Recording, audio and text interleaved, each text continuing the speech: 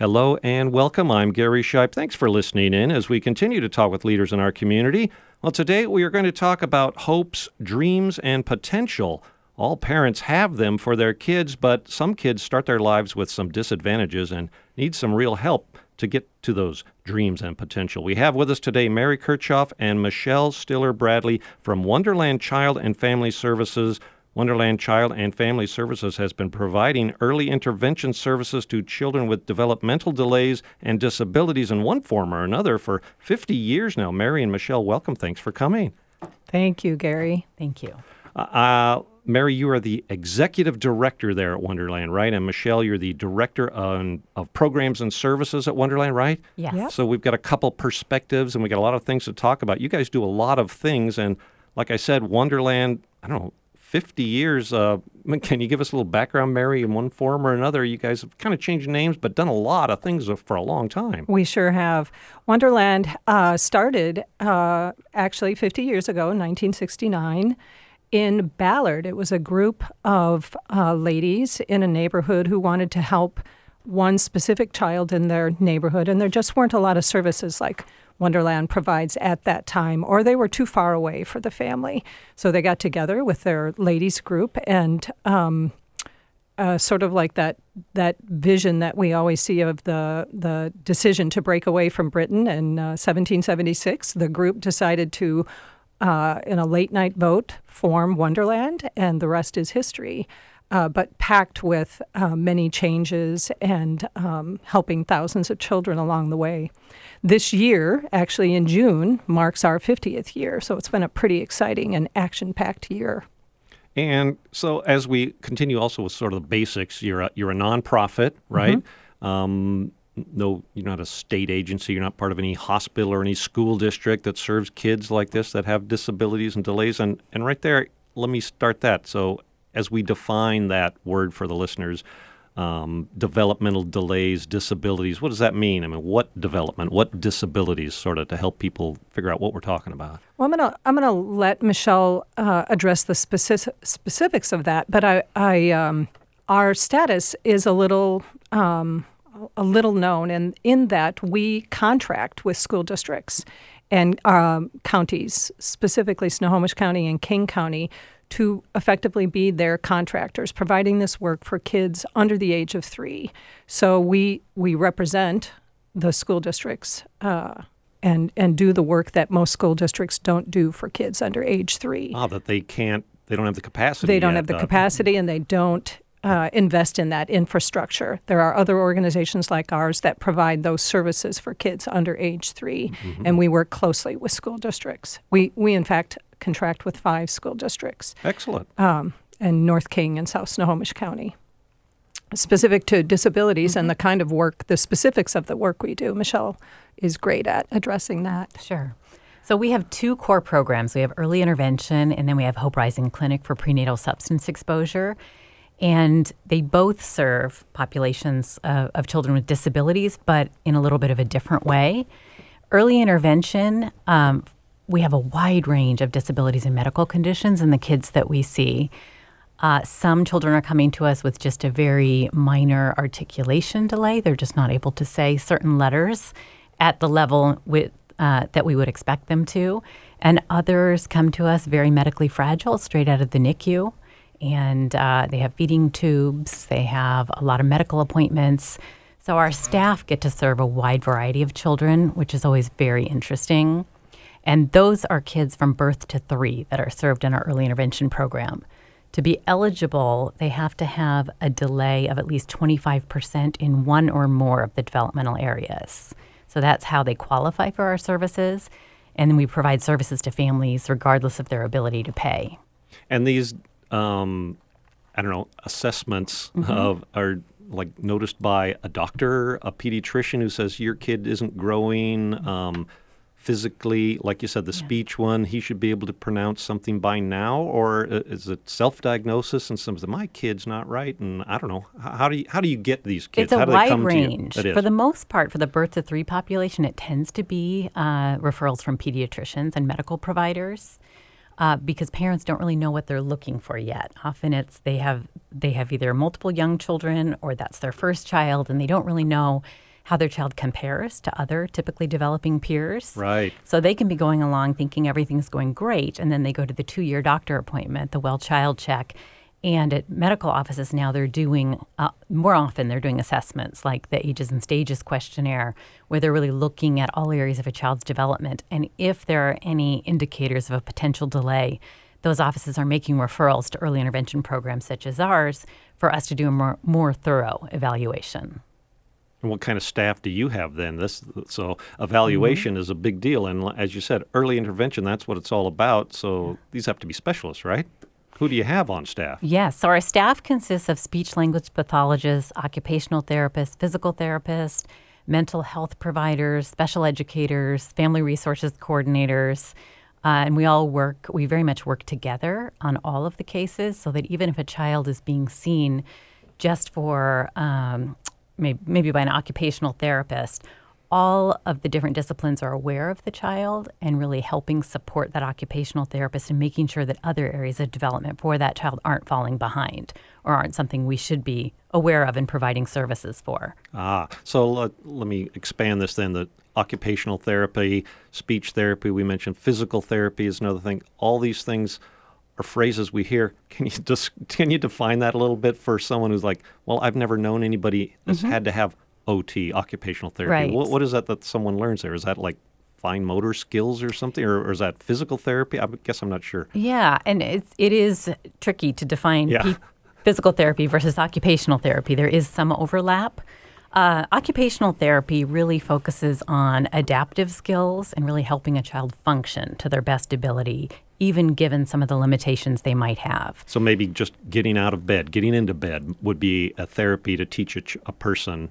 Even adults need this once in a while, right? How to get around, do everyday things, physical things? Right, and that's fine motor and gross motor skills. So the big movements and the small movements, like handwriting or picking up small objects, they look at that. So they focus on motor skills, they focus on daily functioning and adaptive skills. They often work with children who have feeding issues and sensory processing differences. So it's very broad what occupational therapists work on. So if a child gets to kindergarten, let's say, without having been diagnosed with any of these problems, and a teacher can say, well, I can't help this kid because they still don't know how to pick up a glue stick yet and hold it, or at lunchtime, they're just sitting there barely feeding themselves, and this is what could have been done in early intervention. Right, exactly. Our goal is really to catch these kids up with their typically developing peers as much as possible. And physical therapy is more like if they have physical problems, limitations with range of motion or something like that, or is it beyond that too? Or that, for the most part, that's what physical therapy treats. They look at foot positioning, and they look at torticollis, which is when the neck is leaning toward a certain way or there's a strong preference in that direction for a child. They help develop those muscles to be able to have full range of motion. They work with children with very specific disabilities that are related to their movement and their motion. And, I don't know, if a kid has, one of these problems, needs braces on their legs or hips, or can't speak well, has big fat glasses to help an eye problem, does 21st century still stigmatize these kids and their families and treat them differently? I mean, is this something Wonderland does help as well? Do you advocate for changes in society along with one individual child at a time? We do, and a lot of families feel the stigma and the shame, and some of it is cultural.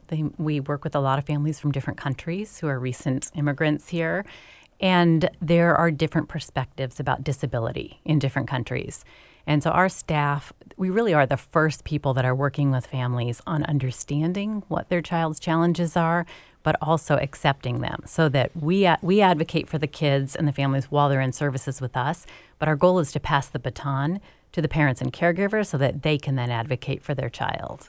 I think that's what's so incredibly wonderful about early intervention services as they're delivered in our counties and in our state, in that the work uses the coaching model in the natural learning environment previously, when it was largely a clinic-based approach to helping kids, children were dropped off. The parents might stay and talk to other parents, or they might go out for coffee or whatever. But we work in the natural learning environment with the children and their families, because those caregivers and parents are with them all the time. Yeah. If we can impart that information to the parents and caregivers, our work is 24 hours a day. So much our anecdotal response and the literature supports how much more powerful working in the natural learning environment with the whole family is with these kids. So the parents, families, they're learning right along with these Exactly. new role for them. Exactly.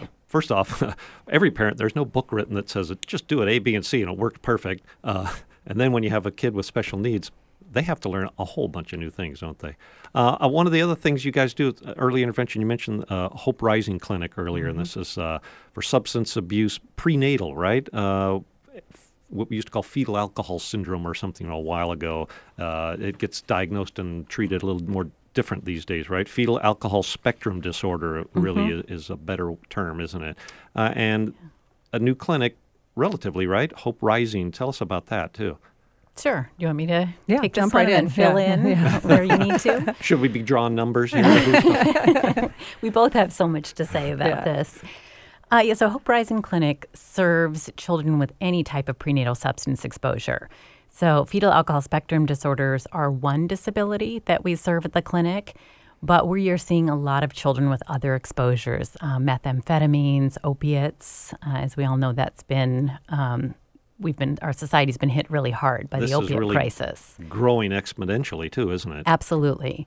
And so to be eligible for services with us, it's just any exposure to prenatally to substances. So we have two parts to Hope Rising Clinic. One is the Fetal Alcohol Spectrum Disorders Diagnostic Clinic, and we just offer that once a month, 2 full evaluations for children who have had confirmed prenatal alcohol exposure. And we're able to give them support, resources, but also they leave with an actual diagnosis that can be really helpful for them in getting supports through the school and through the community down the road. And then we have a program called Boundless, which is also part of Hope Rising Clinic. And that includes our therapeutic supports and services for children with any prenatal exposure to substances. And that might be, like you said, a whole spectrum of a variety of therapies, right? Yes. Yeah. Mm-hmm. And a group, the whole team joins together and says, oh, I've found, according to the diagnosis, your child can benefit from this, this, and this. Exactly. But not this or not that. And we partner with the families, too. We really took what we do well in early intervention, and we've applied a lot of those same strategies at Hope Rising Clinic. And one is the notion that we partner with families so that it's not our professionals telling a family what they should do and what services they should participate in. These are conversations where the family's very much part of the service plan and deciding what fits for them. What are they most concerned about for their child? It's not about what we're concerned about as much as it is what are the family's primary concerns? What are they feeling they need support with? And what can they manage with their day-to-day lives? Well, that's perfect. It puts them in the team of what we're doing for my child, not handing them over, like you said. That's awesome. So I guess to back up for people too, how does this manifest once fetal alcohol spectrum disorder has been diagnosed? It must manifest itself in a lot of different ways, but I'm also guessing that it can be misdiagnosed and just skipped over altogether if we don't know anything about it, either a pediatrician or a parent or a preschool attendance. I mean, what? I don't know what question to ask. What I've set up, but it's a pretty complicated landscape. Yeah, and it's not as well known in our area. The supports that are available, which is why we started the clinic. So I'm guessing, depending on the exposure prenatally, it could really run the gamut of some really interesting study. Exactly, there's some really interesting studies that I love to quote, but I'll let Michelle give more detail about how exposure. When we go to talk to groups, we encounter a range of reactions to the discussion of how much exposure prenatally is a problem. Is one drink a problem prenatally? There's no answer there's no one specific answer that we can give to make people think anything is okay. Yeah. What the research is supporting is that timing has a lot to do with it. The substance has a lot to do with it. Interestingly and surprisingly, alcohol prenatally seems to have longer-term effects even than opioids or other substances. And how it can manifest in one child versus another is very different. There's a study that I think the UW did recently with twins, both exposed prenatally together. One had significant problems. The other one has no long-lasting issues. So it's a complicated topic. And ultimately, where we land is no amount of exposure to substances prenatally is safe. And do these manifestations last their whole life? Can we teach and learn and rewire the brain? You know, the brain is a crazy thing, and as we learn how neurons fire, and people like after strokes learn different ways that their brain can take paths and do things and learn things. What do we know about treatment and therapy for FASD? For FASD, it is a lifelong disability. We need to think of it like a traumatic brain injury. It happens prenatally. There are parts of their brain that may never be able to fully develop and function. What we can do is really teach them skills and strategies to help manage the signs and symptoms of FASD. So an example is self-regulation is really, really challenging for kids who have had prenatal substance exposure. They have a lot of difficulty regulating their moods, and so they can go from 0 to 160 in a matter of seconds if something makes them angry. And so working with these kids, there are different strategies and techniques and programs that are evidence-based as far as working with these kids so that they start to recognize when they're starting to boil over, and working with parents and caregivers at recognizing those warning signs to help prevent some of those behaviors and challenges from occurring. Wow. Yeah, so the parents and family are just as incorporated into this as anyone else, aren't they? Yes. We are talking with Mary Kirchhoff and Michelle Stiller-Bradley from Wonderland Child and Family Services today. Wonderland Child and Family Services, it sounds like they provide assessment, diagnosis, and treatment prenatal exposure to any substance, it sounds like. So we haven't given this out online. There's a lot more than we're going to cover today, right? Wonderlandkids.org, right, is the basic wonderlandkids.org. You got it. And Hope Rising Clinic has its own website as well, right? HopeRisingClinic.org, just all spelled out. That's easy, isn't it? Easy. You guys serve, like you said, South Snohomish County, North King County, but this is not limited to who needs you. Are there others doing exactly what you do around the state? Or, I mean, people come to you from around the state, don't they? Actually, we've received calls as we've rolled out the clinic. We've received calls nationally. What we're doing with our clinic is, we believe, unique in the nation in that all of these services are in one place. The diagnostic clinic, Michelle can go into more detail about our partnership with the UW Fetal Alcohol Syndrome Diagnostic Clinic and the work that we've done with them. But the Boundless program and those subsequent supports after diagnosis and assessment that we provide to kids through age 12 and their families is unique. It's one-stop shopping for families.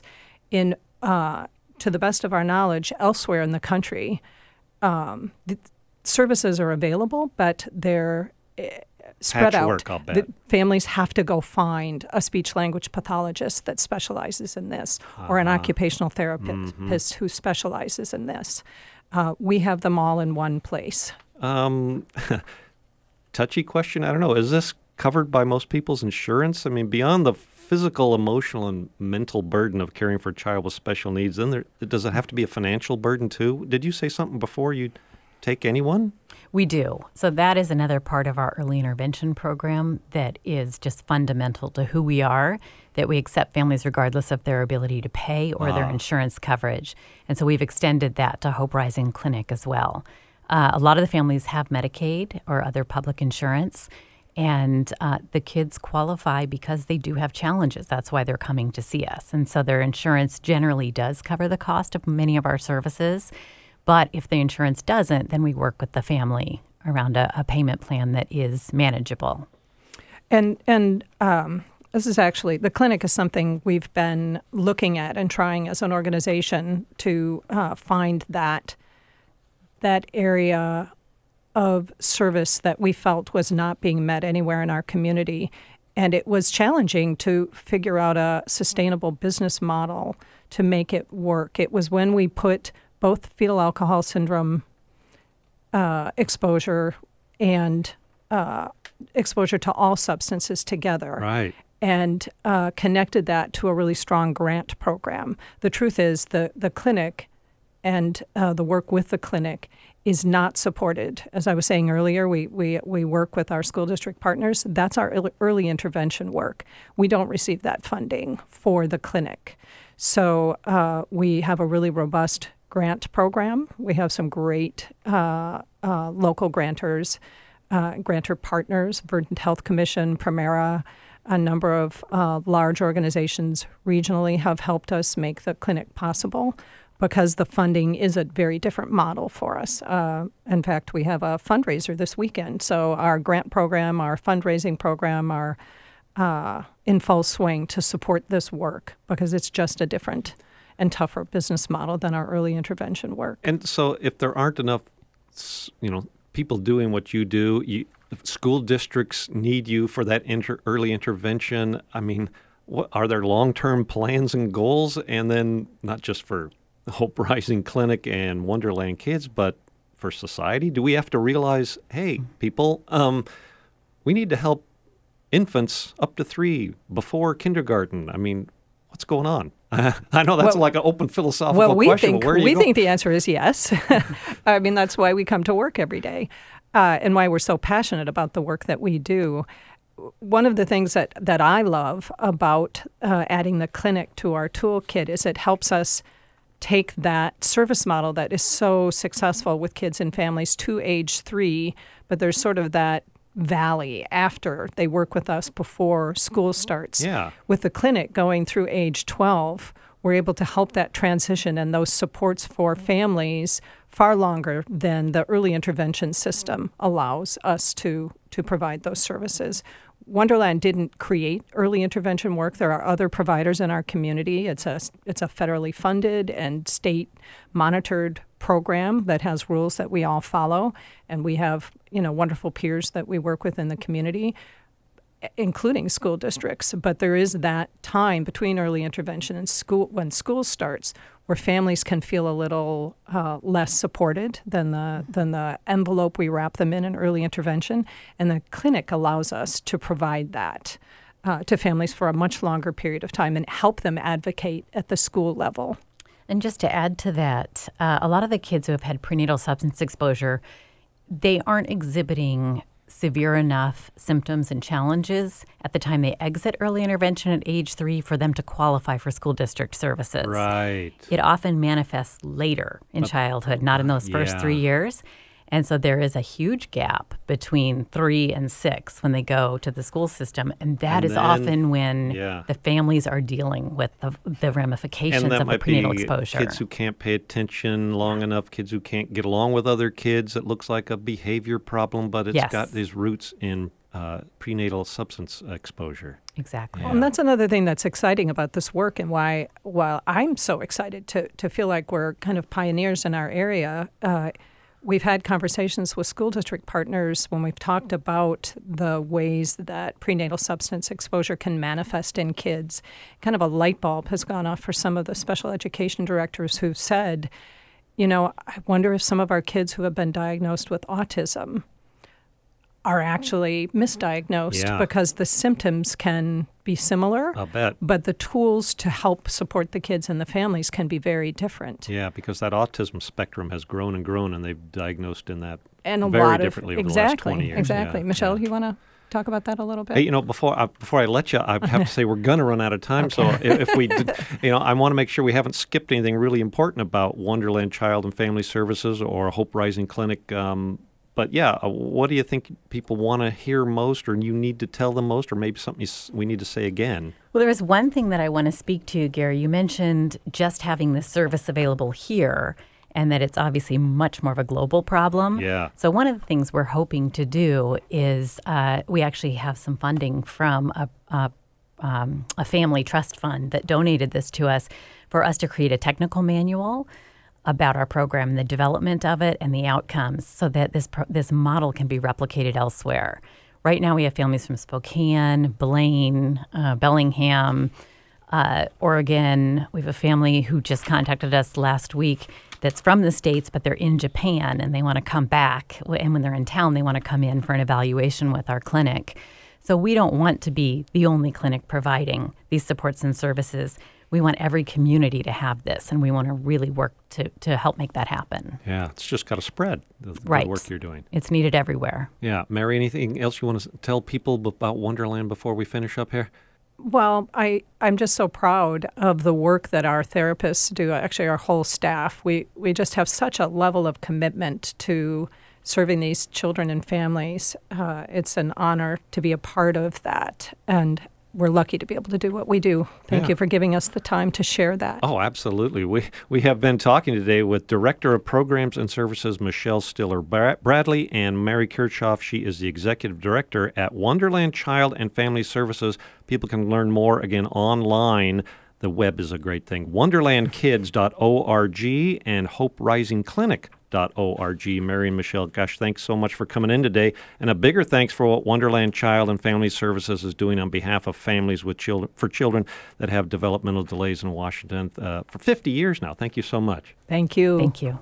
If you'd like to hear this interview again, it will be available within a few days on Podcast One and Apple Podcasts. Just search Spotlight with Gary Shipe. I am Gary Shipe. Thanks for listening today. We hope you've learned something new. Join us again next week as we continue to talk with people that are making a difference in our community.